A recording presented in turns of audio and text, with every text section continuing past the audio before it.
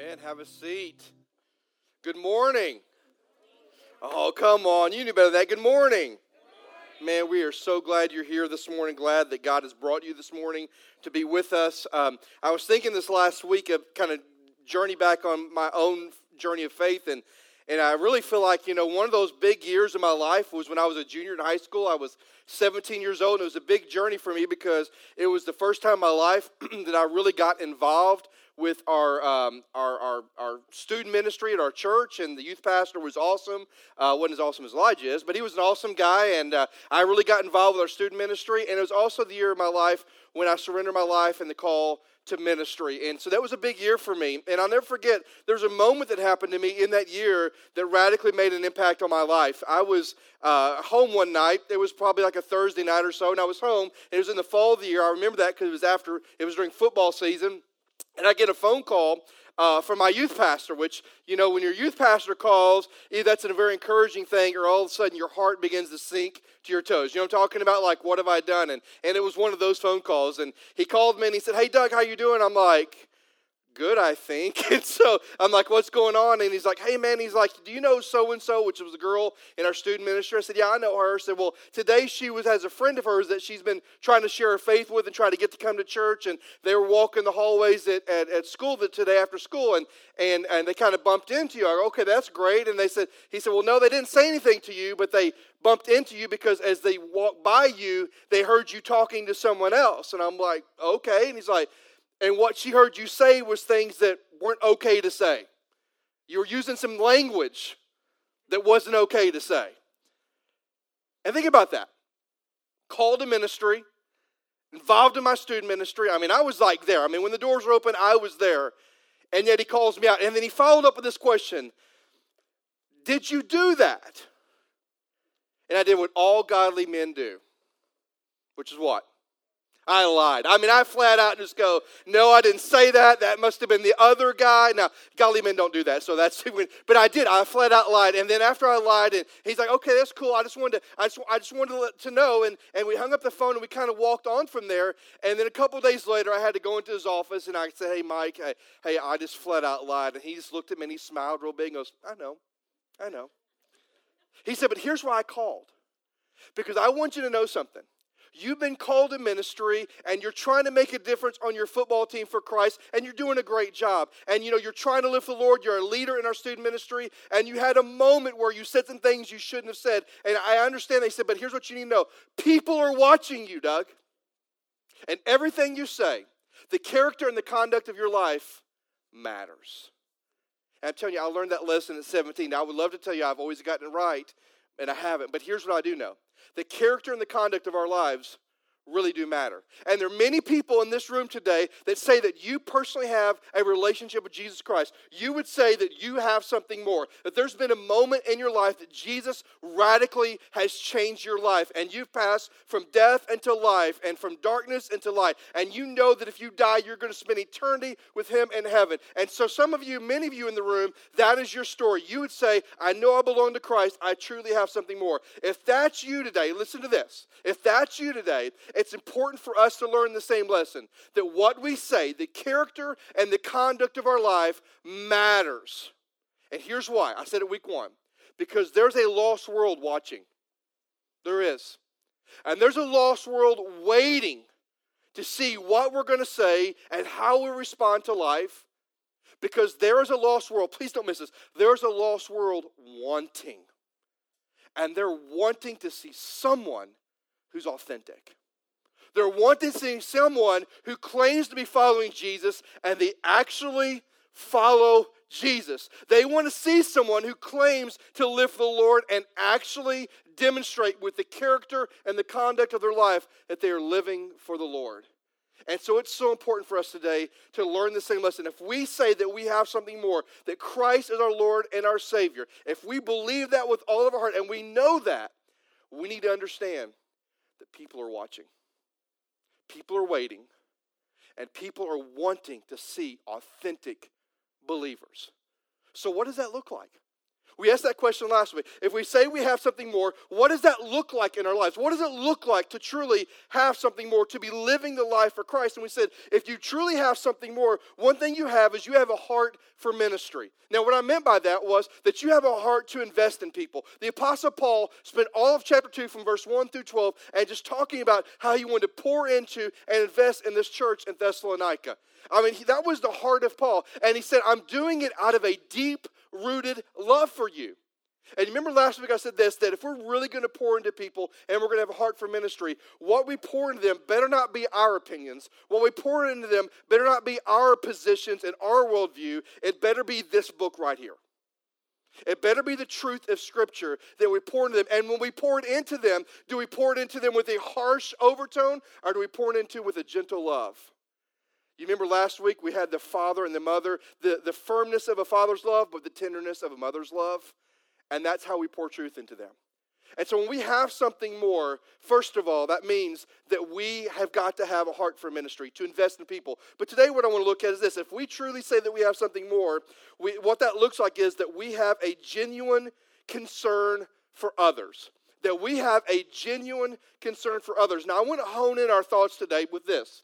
Typically when I say others, our mind immediately gravitates to our neighbors, our coworkers, those kinds of people. In fact, we do it all the time because one thing you're going to get so sick of hearing me say over the next 20 years of us being together or longer until the Lord calls me home is this, is that we're going to be about a church that's going to love God and we're going to love people. I mean, we are going to be about those things. And even if we've got to force it sometimes, we're going to focus on loving God and loving people. That's what Jesus said. All of life hinges on two things, loving God first and then loving people. That's just it. That's how simple we're going to be around here. So I want to talk about genuine concern for others, but today I want to hone that into not people outside the church, but people in the church. Because here's what I've learned in almost 28 years of ministry. Churches like to eat their own, right? You ever been a part of a church like that? I mean, they like eat their own, not literally, but you know what I'm talking about. I mean, they implode. I mean, they implode from within. It's not so much the outside world, it's what's going on inside the church walls where people are like, I mean, some of the meanest people I have ever met in my life are people that go to church every Sunday. And I don't get that. Some of the people that I've met in my life that have zero joy, are people that go to church every week. And I don't get that. And so I want us to look at what does it mean to have genuine concern for others, to genuinely be concerned about people that are part of the body of Christ. Because listen, who is Paul writing this letter to? The church at Thessalonica. He's writing to believers in the church of Thessalonica. And so what I want us to do today, if you have your Bibles, 1 Thessalonians chapter 3, I want us to look at Paul's concern for this church and just see what God might teach us today. Here we go. 1 Thessalonians chapter 3, verse 1 says this. Therefore, when we could bear it no longer, we were willing to be left behind. Now, let me just pause there for a minute and back up for a minute. At the end of chapter 2, verse 12, we talked about Paul wanting to invest in them with his deep-rooted love. Well, then from verse 13 to the end of the chapter, here's what happens. Paul talks about he knows that this church is going through affliction. They're going through persecution. They are wrestling in their faith. He understands that. And then he goes on and at the very end of chapter 2, and he says stuff like this. You know, we've been taken away from you. Remember, they were in threat of being killed, so they slipped out at night time. And he said, hey, I know you guys are wrestling here, and I desire to be with you, but the devil has hindered us from being back with you. And so in chapter 3 is Paul laying out his concern, and look what he says. He says, therefore, when we could bear it no longer, we were willing to be left behind at Athens alone, and we sent Timothy, our brother and God's co-worker in the gospel of Christ, to establish and exhort you in your faith, that no one be moved by these afflictions, for you yourselves know that we are destined for this. For when we were with you, we kept telling you beforehand that we were going to suffer affliction just as it has come to pass. And just as you know, for this reason, when I could bear it no longer, I sent him to learn about your faith, for fear that somehow the tempter had tempted you and our labor would be in vain. Now here in these 5 verses, we see the concern that Paul has for this church. And the first concern I want you to notice is Paul's concerned about them spiritually. He's legitimately concerned about them spiritually. And there's really two things that Paul says here. The first one is this. It's found in verse 3, and it's that he's not sure that they can hold up under pressure. This is a church that's being attacked. Now listen, we don't remember, and we don't necessarily remember a time in our life when as believers we were really totally attacked for being a follower of Jesus. Can you remember that time? I can remember some ridicule. I can remember some brief persecution. But I'm talking like people being tarred, feathered, and burned on the stake. Do you remember those moments? They do. Right? They do. Rome hated Christians. And Nero would use Christians, tarred and feathered, hung on a pole, burning as lights to his garden. That's how Christians were treated. And so Paul's like, I've got some real concerns for you. And one of the concerns is that they would not be able to hold up under pressure. Look what verse 3 says. Look at that again. He says this. He says, that no one be moved or altered or changed by these afflictions, for you yourself know that we were destined for this. He said that nobody be changed by the afflictions. In other words, Paul understood that this church was a young church. They were young in their faith. And here's what really was a struggle for them. Paul's not there anymore. Paul has left. He's been taken away. I mean, he was threat of persecution. He slipped out to Berea. He's no longer there. He's writing this letter back to them. This church, young in their faith, and the guy who established them, he is gone. And Paul understood something. He knew that oftentimes in our lives, afflictions become so overwhelming that they derail us in our faith. Amen? Come on, you know that's right, don't you? Some of you personally know that's right. Some of you can look at your life and you could see moments in your life when you derailed in your faith and when you kind of fell off the wagon and when your faith kind of got rocked a little bit because there was moments when you were feeling affliction. Maybe it's a physical affliction. Maybe it was a spiritual affliction. Maybe it was spiritual warfare. I mean, it doesn't matter what the affliction was, but many of us, all of us know, if you're a believer, you know there's a moment in your life when you wrestled with that and it had an easy bent toward derailing you from your faith. Can I just be real honest with you? I've had those moments in my life. Come on, I've had moments that would scare many of you. I've had moments of doubt. I've had moments of why God. I mean, I've had those moments. They weren't right moments for me, but I've had those moments. I mean, I've allowed the afflictions of life sometimes to totally derail me from where God wanted to take me. This church is what Paul was concerned about. He knew because they were young in their faith, and he knew because he wasn't there, that this church could easily be overwhelmed. And his concern was legitimate. But he wasn't just concerned they couldn't hold up under pressure. He was also concerned that they couldn't hold up under the devil's attack. Look at verse 5. He said this. For this reason, when I came and bare no longer, I sent him to you to learn about your faith, for that somehow the tempter had tempted you, and our labor would be in vain. In other words, he says, listen, I'm not sure that you can hold up under the devil's attack. How many of you know this, that we really do have an enemy? You know that? Amen? Some of you are like, not sure. We do. The Bible says we have an enemy. And for our struggle is not against flesh and blood, but against the principalities and the rulers of this world. Right? I.e., the devil. Demons. There is a spiritual war going on. Now, some of you just got like all of a sudden you got goosebumps because that kind of freaks you out a little bit. Listen, we are in a spiritual warfare. We are in a spiritual battle. And Paul knew that this young church, young in their faith, listen, because they were young in their faith, they didn't know a lot. They didn't know the 4 spiritual laws. They didn't know a lot of what it meant to really, the convictions they needed to have and what it meant to really be a follower of Christ. All they knew is that Jesus died for me. He rose again. I'm on board. Listen, here's the thing. When a dead man comes back to life, I'm with him. That's all they knew. Dead man died, came back. I'm on his team. Hallelujah. Amen. Right? I'm for him. I'm his cheerleader. I am a fan and a follower of that guy. But they didn't know the intricacies about what it meant to live and to nurture and to mature. They didn't know all that. Why? Because they were a young church and they were young in their faith, and Paul knew that. And he was afraid and concerned that somehow the devil would come along and tempt them, and they would give in to temptation, and all the work that Paul had done would be in vain. Now, here's the point. Paul's concern was legitimate, wasn't it? A young church, young in their faith, facing afflictions, under the devil's attack, and Paul's going, I'm concerned that you just aren't going to stand up under this affliction. I'm concerned that you just aren't going to be able to withstand the devil's attacks. And when I look at this, I'm like, Paul's concern is legitimate, isn't it? We understand this, don't we? We understand why Paul's concerned. If you understand it, say amen. I mean, if I paint the picture of this young church struggling and Paul's concerned about them, I mean, we understand why Paul is concerned. Because guess what? We've seen this too in our lives. We've seen people being ridiculed for the faith, and somehow that totally rocks their confidence.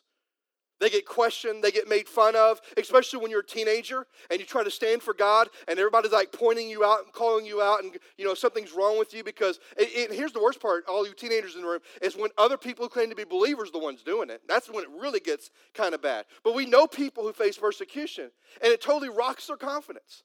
Or we know people who are struggling with temptation. I mean, they are inundated with temptation and they are wrestling and wrestling and wrestling, and it is totally leading them down a path of doubting God. I'm thinking about it. You remember the story in the garden? What was the plan of the devil in the garden when he came to Eve? It was to create doubt. Surely God didn't say, yes, he did. Surely you won't die. And then they end up eating, right? Doubt. Can I tell you one of the greatest tools of the devil is to create doubt in the heart of believers. Doubt that God is faithful, doubt that God is present, doubt that God will sustain you, and doubt that God is with you. He wants to create doubt. And we've seen people that have been so inundated with temptation, so inundated with the thing the world has to offer and throws at us, that they are just really doubting and struggling. We've seen that, haven't we? We've also seen people who have had loss in their life. Death, loss of a job, who are struggling. Maybe they're in the middle of conflict, and it rocks their faith. So when you think about that, don't we all know people that fit into one of those categories? We do. So we understand why Paul is so concerned with this church in Thessalonica. Here's my question for us. Are we as concerned about people in this body of Christ as Paul was for them? And I know what some of you are going to say, well, Doug, we're just not aware. We're just not aware of all the needs. You're right. You're right, we're not. But if we were, would we be concerned? If we were aware that there are people sitting here today, I mean, just look around. Look around. What do you see? And I asked this a couple of times. What do you see? Empty seats. And you know what I see? People that are normally here that aren't here today. And you know what? Real concern for them is not going, I'm just going to pray for them because their commitment is not just where it needs to be. That's what most of us would think. What about this? What if they had tragedy in their life? What if they're sick? What if something's happened and they're struggling in their faith? I mean, genuine concern doesn't automatically go to their lack of faithfulness. It should go to maybe something is going on that's preventing them, and genuine concern says, I need to do something about that. Right? Not just go, I don't know why they're here. I don't know why they haven't been here. It's been 3, I know how many weeks they haven't been here. It's been 3 weeks. I mean, they just need to get right with the Lord. Right? And we kind of gravitate that way. See, genuine concern, if you knew the needs of people in this room today, if you knew that there are people that are overwhelmed with temptation in their life, if you knew that there are people that are struggling physically and spiritually, if you knew that there are marriages that are in jeopardy and on the brink of divorce, if you knew there are parents who are struggling with their teenagers, or teenagers struggling with their parents, if you knew that the finances were going through the cracks and things weren't going well, if you knew all the needs of the people in this room today, would you be as concerned for them as Paul was for Thessalonica? Would you? Not rhetorical. Would you? Would you? We're going to find out because look what happens next. Paul's concern was about them spiritually, but Paul's concern led to action. And I want you to hear my heart this morning. True, genuine, biblical concern for others always, you can quote me on that, always leads to action. Can you be concerned about somebody and it not lead to action? No is the answer. In fact, I've had people in my life tell me, well, you know what? I'm not sure that I'm genuinely concerned or I genuinely love these people. I mean, we all know people are messy and people are jacked up because we are too. But I mean, there's just this real concern from some people that, hey, I'm not sure how much I love this person. Well, listen, if you love Jesus, you will always love people. If you don't love people, you're not desperately in love with Jesus. That's why Jesus says the greatest 2 things. Out of 613 laws, here are the greatest 2. Love the Lord your God with all your heart, soul, mind, and strength, and love your neighbor as yourself. Right? See, Paul's concern led to action. There's two things that Paul did. First of all, let's look in verse 1 and 2. Let's back up. He says this, "Therefore, when we could bear it no longer, we were willing to be left behind in Athens alone, and we went and sent Timothy, our brother and co-worker with the gospel of Christ, to establish and exhort you in your faith." Now, here's what happened. Paul sent them help. His concern led to action. And one thing that Paul did is he sent them help. Now, who did he send? He sent Timothy, right? And he tells us why he sent Timothy. On one hand, he sent Timothy to help establish their faith. On the other hand, to exhort them in their faith. That's what it says in the text, right? He sent them to establish and exhort them in their faith. Now, let's think about those separately. He sent Timothy to help establish the faith. Now, why would that be important? This is a young church, right? A young church that's young in their faith. They don't know a lot. And Paul's concerned that they won't hold up under pressure. They won't hold up under the devil's attack. And so the only way to really ensure that is I need to do something. And what I'm going to do is I'm going to send my buddy Timothy, who's a co-worker and laborer for the gospel, and I'm going to send him to them. And with the idea that, Timothy, I want you to establish them in their faith. Meaning, I want you to pour the truth about Jesus and pour the truth about our Heavenly Father into them that they might be able to build deep-rooted convictions of the faith. That's what it means to establish faith in them. He sent Timothy to help them develop deep-rooted convictions of the faith. Now, what did Timothy use? Did he have a little training guide? Well, I think when you read Scripture, here's what you know. Timothy went and he invested the truth in them, Scripture in them. Now, Timothy didn't have 66 books of the New Testament and open up his ESV version and read it to the church of Thessalonica. He didn't do that. He didn't have the Greek New Testament. What he did have was a lot of the Old Testament. He knew a lot of the Old Testament because of his heritage, but he also had the apostles' teachings, the things they taught about Jesus and who he was and what he done and about our Heavenly Father. And quite possibly, many scholars believe he might have had some of the writings of the New Testament because of the time frame when this happened, but he didn't have them all. But the point is that Timothy went there to invest truth in them to establish their faith, to establish a deep-rooted conviction. And here's my point. The best way to establish faith, because there's some people in the room today, maybe you're new to the faith. Maybe you're a new believer, and you're trying to figure out this thing, how do I grow? How do I mature? The best way to mature is by pouring this into your life. 2 Timothy 3:16 says this. I think it's going to be on the screen. 2 Timothy 3:16. For all Scripture is what? Come on, all Scripture is what? Breathed out by God and is profitable, meaning it's useful for teaching, for proof, for correction, and for training in righteousness. Here's what Paul told Timothy in 2 Timothy 3:16, that I want you to pour truth in them. I want you to pour Scripture in them. Why? Because all Scripture is breathed out by God. This 66 books comes from our Heavenly Father. If you want a love letter that'll radically change your life, it's in 66 books, and here it is. This is the very breath and the very heart and the very mind of God right here. This is the only revelation that you need. It's right here. Right here.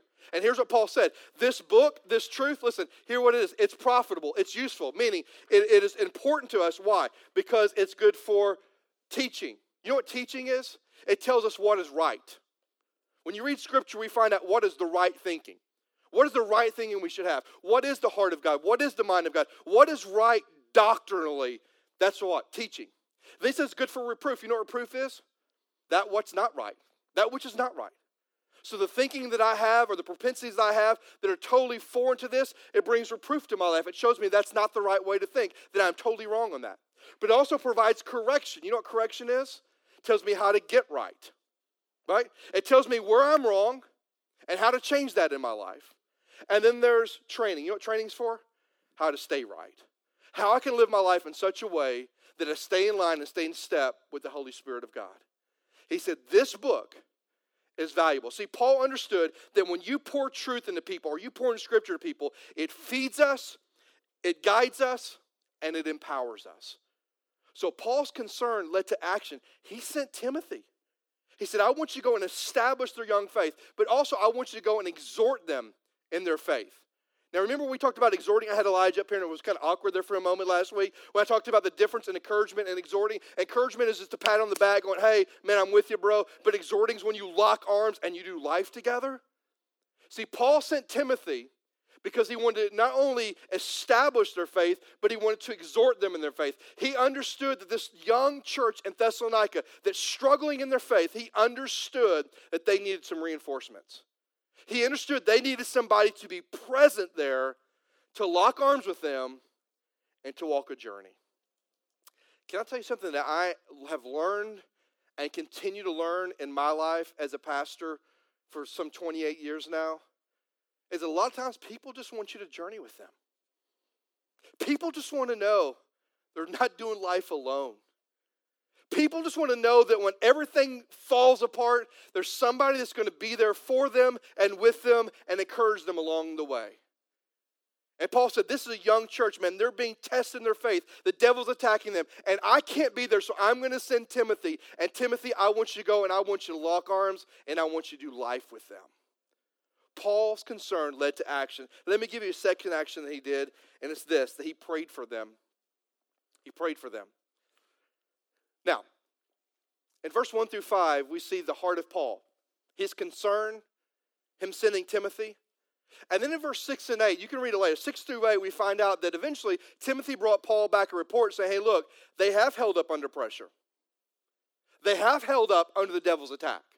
I mean, this church's faith, while it is young, man, it is maturing. I mean, their faith is rock solid. Now, if you're Paul at that point, wouldn't you, if I was Paul at that point, I would go, man, they are standing up under pressure. They are standing up under the devil's attack. Guess what, man? Man, keep marching on and go on to something else. But that's not what Paul does, because Paul understands something. You may be faithful today, but tomorrow's coming. You may stood up under the attack of the devil today, but there is another day. The devil's not one and done. He's going to keep coming back. And so Paul does something very powerful. He prays for them. Look with me in verse 9 through 13. It says this.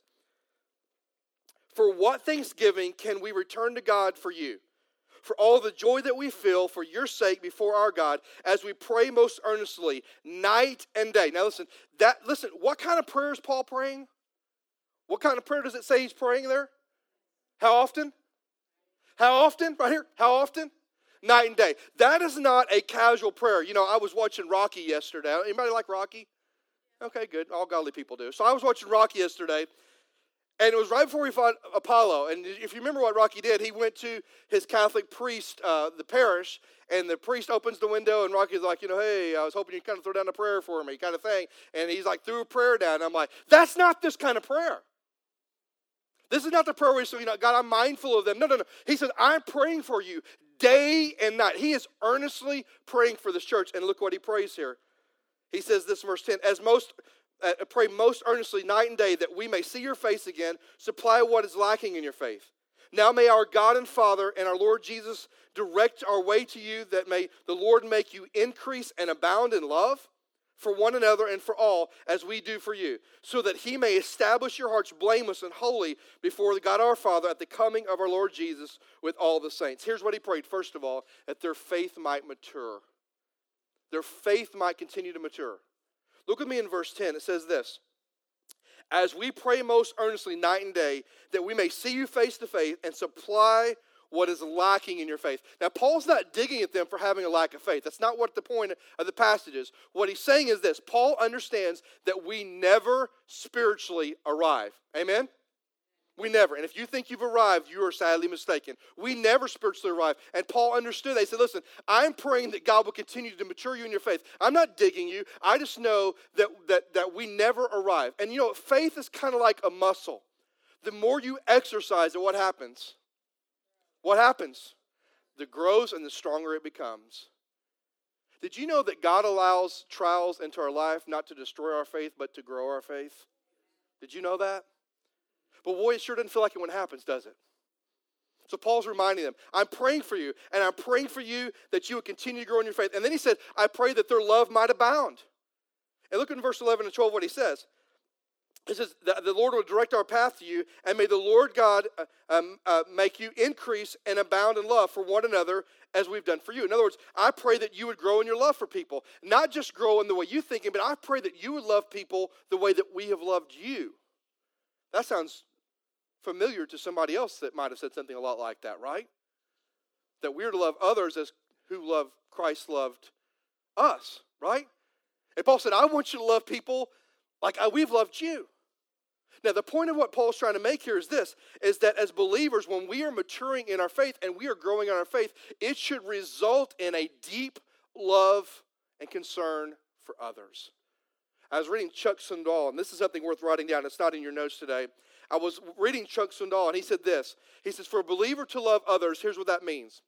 He said, first of all, it means to listen even when they don't agree. Now, I had to pause there because a lot of times when I'm talking, if they don't agree, I'm going to work harder to convince them because I know they're wrong and I know that I'm right, and so I'm not going to listen. I'm just going to turn into over-talk you mode. That's terrible, right? That's not the way to do it, especially when you're married. That's a really bad idea for marriage, right? He says, listen, even when they don't agree. Secondly, he says, demonstrate grace to them instead of focusing on their faults. I mean, loving people is about demonstrating grace, because here's what I know. Believe it or not, I screw up all the time. If you don't believe me, ask my wife and Daniel. Daniel will really tell you. Daniel and David, I screw up all the time. But here's what happens when I screw up. If you know that I've screwed up, here's what I want you to know. I want you to know my whole life story. I want you to know how I grew up as a kid, how some insecurities I have in my life. Because when you come to that moment of being upset with me for blowing it, I want you to understand all the intricacies of my life so that you can go, man, that poor guy, I got to show him some grace. Right? I mean, I do. I want you to know all of my life. Isn't that the way we should treat other people? But most often what happens is when people do something they shouldn't do, we're quick to judge them and we're quick to point out their faults and we're quick to condemn them instead of showing them grace. Now, grace doesn't overlook it, but grace demonstrates love to them. He said, Swindoll says, not only do we need to make sure that we listen, but we need to demonstrate grace. And then he says, thirdly, you need to recognize value in them. You need to find and let them know that they bring value to the table, that they matter. And then last of all, he says this, if you really want to love somebody else, you've got to selflessly serve them. Now, here's the reason I think Paul talked about abounding in love. Because I'm sure the words of Jesus were echo in his mind when he said this, they will know that you're my disciples by the what? By the what? By the what? Love you have for one another. Paul said, I'm going to pray that you mature in your faith. And as you mature in your faith, I'm going to pray that your love would grow. And lastly, he said this, I'm going to pray that your lives might be holy. Look with me in verse 13 as we wrap this up. Verse 13 says this, so that he may establish your hearts blameless in holiness before our God and Father at the coming of our Lord Jesus and all the saints. In other words, I'm going to pray that your lives might be holy. In other words, that the character and the conduct of your lives would be set apart. That you would not live like the world, but you would live different than the world, and you would live and reflect Jesus himself. That's what Paul prayed. Now think about his prayer. He's praying day and night for them. And here's the three things he prays for over and over and over again for the church of Thessalonica. That they would mature in their faith. That they would keep growing. That their love as they grow would continue to grow and abound. And that ultimately their lives, because their love is growing and abounding, and because they're maturing, that their lives would be holy. Everybody say holy. It means to be set apart. It doesn't mean you wear a white robe and you're cleaned up. It means to be set apart is what it means. He said, I'm praying that you be set apart. I'm praying you would quit looking like the world and you would start reflecting and mirroring the image of Christ. That's what he prayed for them. Now, it all starts with that. It all starts with this prayer that they would be able to stand blameless before God because of the holiness of their lives. Now, here's what I love about Paul, and I want to kind of drill down this a minute. Here's what I love is that Paul's concern led to action. He sent them help, and he prayed for them. If we can say, a while ago I asked you, if you knew the concerns and heartbeat of everybody in this room, would you have more concern for them that you knew it than you did when you didn't know it? And everybody said what when I asked the question? Okay, that was not convincing. What did everybody say? And I said, okay, we're going to see how much you really care. Because real concern always leads to what? Action. It did for Paul. So here's my question. When we have concern about others, does it lead to action in our lives? Do we send them help? Do we offer help? Try to invest in them spiritually to help them nurture what's going on in their life? Do we, listen, not just pray for them. When I read Paul praying night and day, it really has this idea that he was pleading to God on their behalf. All day long. All night long. That he was pleading to God on their behalf. Do we show that kind of concern for people? When I was a kid, I love superheroes. Anybody else like superheroes? Like Batman, Superman? Iron Man, okay. Yeah, a few of us, okay. I love superheroes. I still love superheroes. I still go to the DC movies, the Marvel movies. I love that stuff. I mean, I love it. But here's why I love it. It's not because Superman has got the strength that nobody's ever seen. It's not because Batman has more gadgets than Inspector Gadget himself. I mean, it's not all that stuff.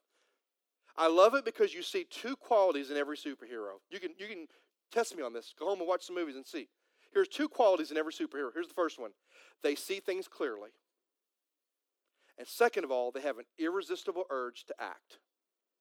Every superhero has the same two qualities. They see the situation clearly, and they have an irresistible urge to act. That's what makes them a hero. It's not because Superman can shoot lasers out of his eyes or Iron Man can fly. No. What makes them a hero is they see the situation clearly, and they have an irresistible urge to act. And here's my thinking. Is it possible that we need some godly heroes today who can see situations clearly in the lives of others and have an irresistible urge to do something about it? Wouldn't that be awesome? Wouldn't it be fantastic if we walked out of here and some of us were some godly heroes that looked at our situation of people maybe in this body today that are struggling, and that we really would have concern for them, and we would see the situation clearly, and God would open our eyes, and that we would have this irresistible urge to do something about it? That would be fantastic. 7 years ago, my wife and I, Sonia, we got a new neighbor across the street from us in Missouri. It was a house that looked just like ours. I mean, we lived in one of those subdivisions that the same builder built like 80% of the homes, so like all of them looked the same, which is different colors. You've probably seen subdivisions like that. And so we went over one day and we were talking to them, and their names were the White family. It was Brian, Sarah, and they had two little kids. They had a 4-year-old son named Nolan, and then a 2-year-old daughter, precious daughter named Ellie. And they were just a sweet, sweet family. And so we got to know the White family really, really well. In fact, Brian and I are super good friends even to today. And as we got to know them, you know how people began to share their story with you, began to talk about life. And she grew up Catholic, but she kind of converted, and she had a faith in Christ, but really wasn't too faithful to church, but loved the Lord. And he grew up Baptist, and so, but he still wasn't faithful, but he loved the Lord. And so they were just trying to struggle. So, we just kind of invested in them. We poured into them. We loved them. They were super sweet, super cute, and they weren't crazy neighbors. And so we thought, that's a couple for us. And so we began to go over there and talk to them. And then after about our third or fourth visit, we found out that Sarah had been diagnosed with stage 4 colon cancer. And that was the journey that she was on. And she was battling it. And the more we talked to them, the more concerned we became. And every Sunday night, we had a co-ed small group that would meet in our home, which is right across the street. So we were so concerned about them, about their faith. Think about this. Can you imagine the internal struggle? Some of you can because you've gone through it. Can you imagine the internal struggle you're going through when you're battling something like cancer? Spiritually, can you imagine that? I can't because I've never gone through it. But I've walked a journey with many that have, and she was one of them. And so we became increasingly concerned about them. So we invited them over to our house and said, won't you be part of our small group? Just come on over. Just join us. It's all young couples, just back then we were young. And so it was all young couples, and so come on over and just enjoy it with us. And so they came over, and for like the next 2 or 3 months, they were every Sunday night. We had a group of about 16 people, 8 couples, and it was just awesome. And they began to share their story with the entire group. And you know what happened? The entire group became concerned about them. And part of our small group time was really pouring God's word, and not to just their lives, but all of our lives, about how to deal with tragedy, how to deal with difficulties, how to deal with afflictions. And we became so concerned about them, not only do we try to invest Scripture into all of our lives, we began to plead for them on their behalf to God. We would spend a lot of our small group time just in tears begging God to heal her, to touch her body and to heal her and to heal them, because she had a 4-year-old son and a 2-year-old precious daughter. We would just plead with God. God, would you just do something crazy and just touch her body and take the cancer? I remember just coming out of those moments, just us weeping and praying and pleading with God on their behalf. I remember those moments. I remember even as a church, we had a Thursday where they got a bad report. And my aunt, who was battling breast cancer, got a bad report. So we said, okay, Thursday at 9 o'clock, if you're free, come to the church, which was the Holiday Inn Ballroom, which was kind of weird. And so we all met there, and like 200 people showed up, and we put them in the middle of the circle, and we surrounded them, and we laid hands, and we put oil. We did anything we could think of biblically. And we just prayed, and we just pled with God. And we said, God, we are so concerned about them that we've been pouring in truth, but now we're approaching your throne on their behalf. And I remember those moments. And they didn't just happen once, it happened over and over again.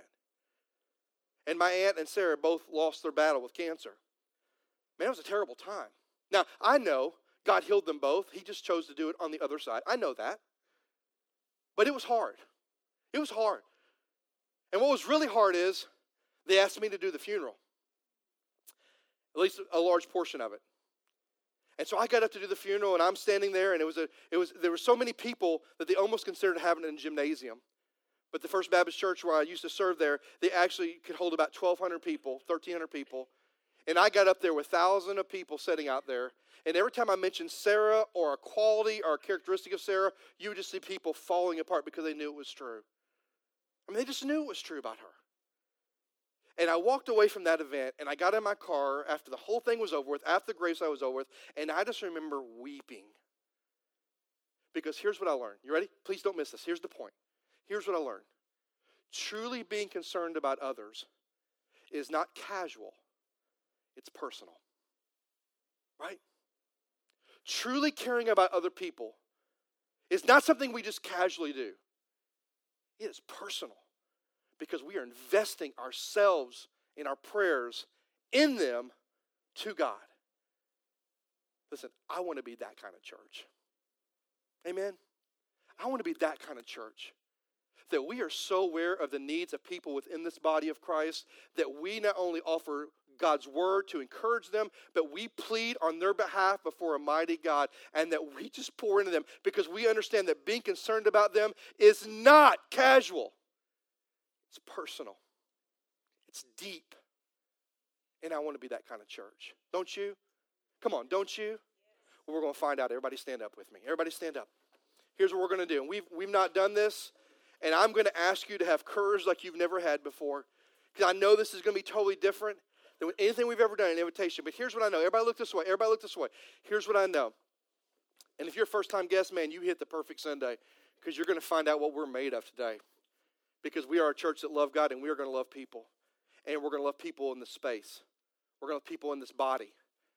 And so if you're here today and you say this, hey, Doug, I'm a believer or maybe I'm not a believer, and I just know that I am struggling. There's some temptation that I'm struggling with. Are there some afflictions that have come my way? And maybe it's a physical affliction. Maybe it's disease, or maybe it's injury, or maybe it's sickness, and maybe it's something that's going on, maybe a surgery coming up. But there's some things that were waving heaven on me affliction-wise. Maybe it's my job. Maybe it's a path that God has me on. I mean, I'm just struggling today, Doug. I mean, listen, there's a whole gamut of things. I mean, just because you're struggling with a job situation doesn't mean that small compared to someone wrestling with cancer. An affliction is an affliction. Amen? No matter what you're going through, it is weighing on your soul and your spirit. And if you find yourself here today and you say, Doug, man, I'm struggling with either being persecuted, I'm wrestling with just doubt, I have an affliction, I've got an ailment, I'm struggling. Here's all I'm going to ask you. I'm not going to ask you to come forward. I'm just going to ask you right now. And I know everybody's looking around. That's why you need courage. I'm going to ask you to step out into one of your aisleways. There's 4 aisleways. Just step out in the middle of the aisle. Just stand there. I don't want you to come forward. But if that's you, just step out. Just step out. I'm not going to ask you to say anything. Just step right there. Just step out. You're struggling with something. Come on. You're struggling with something. Just step out. Just step out there. There's no judgment. For there is now no condemnation for those that are in Christ Jesus, that walk not after the flesh, but after the Spirit. Just step out. And here's what we're going to do. Okay? Those of us that haven't stepped out, I'm going to ask you to surround those that have. And even if you're the ones that stepped out, I'm going to ask you just to put your arm on somebody. So if you're in the middle of the aisles, just find someone that stepped out and go put your arm around them. Go put your hand on them. And we're going to be the church, and we're going to plead to God on their behalf. And so here's what we're going to do. You don't have to pray out loud, but if you want to, you can. You don't have to know their junk. You don't have to know what their struggle is. All you need to know is they're struggling. And I want you to do something very precious today. I want you to plead to God on their behalf and ask God to meet their need. Ask God to touch their struggles and ask God to reveal himself to them. So right now, with every head bowed and every eye closed, just those you're touching, just pray for them, then I'll pray for us in just a moment.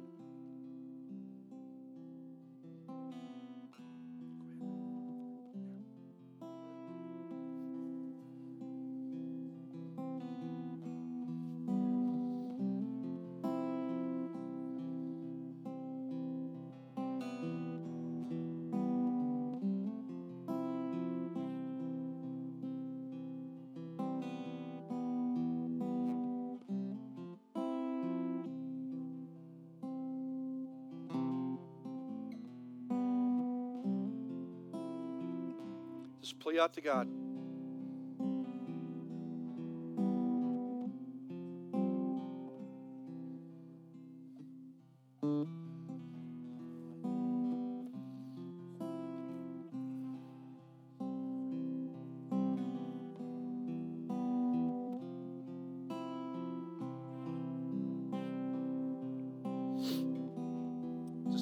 plea it out. You don't have to know their name or their story. Just know they're struggling. Plead with the throne of God that He would step in and intervene and do something.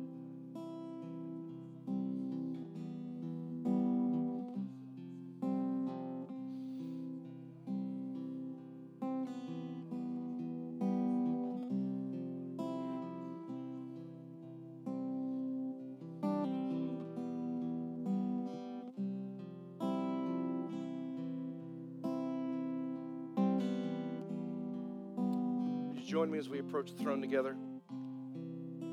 God, there are so many people in the room today that just were honest, and I thank you for that. Just going, I'm wrestling, and we don't know what it was with. It could be a lot of different things. But it's just a great reminder that when we come into this place every Sunday and we celebrate you, that we all have burdens that are weighing down on us.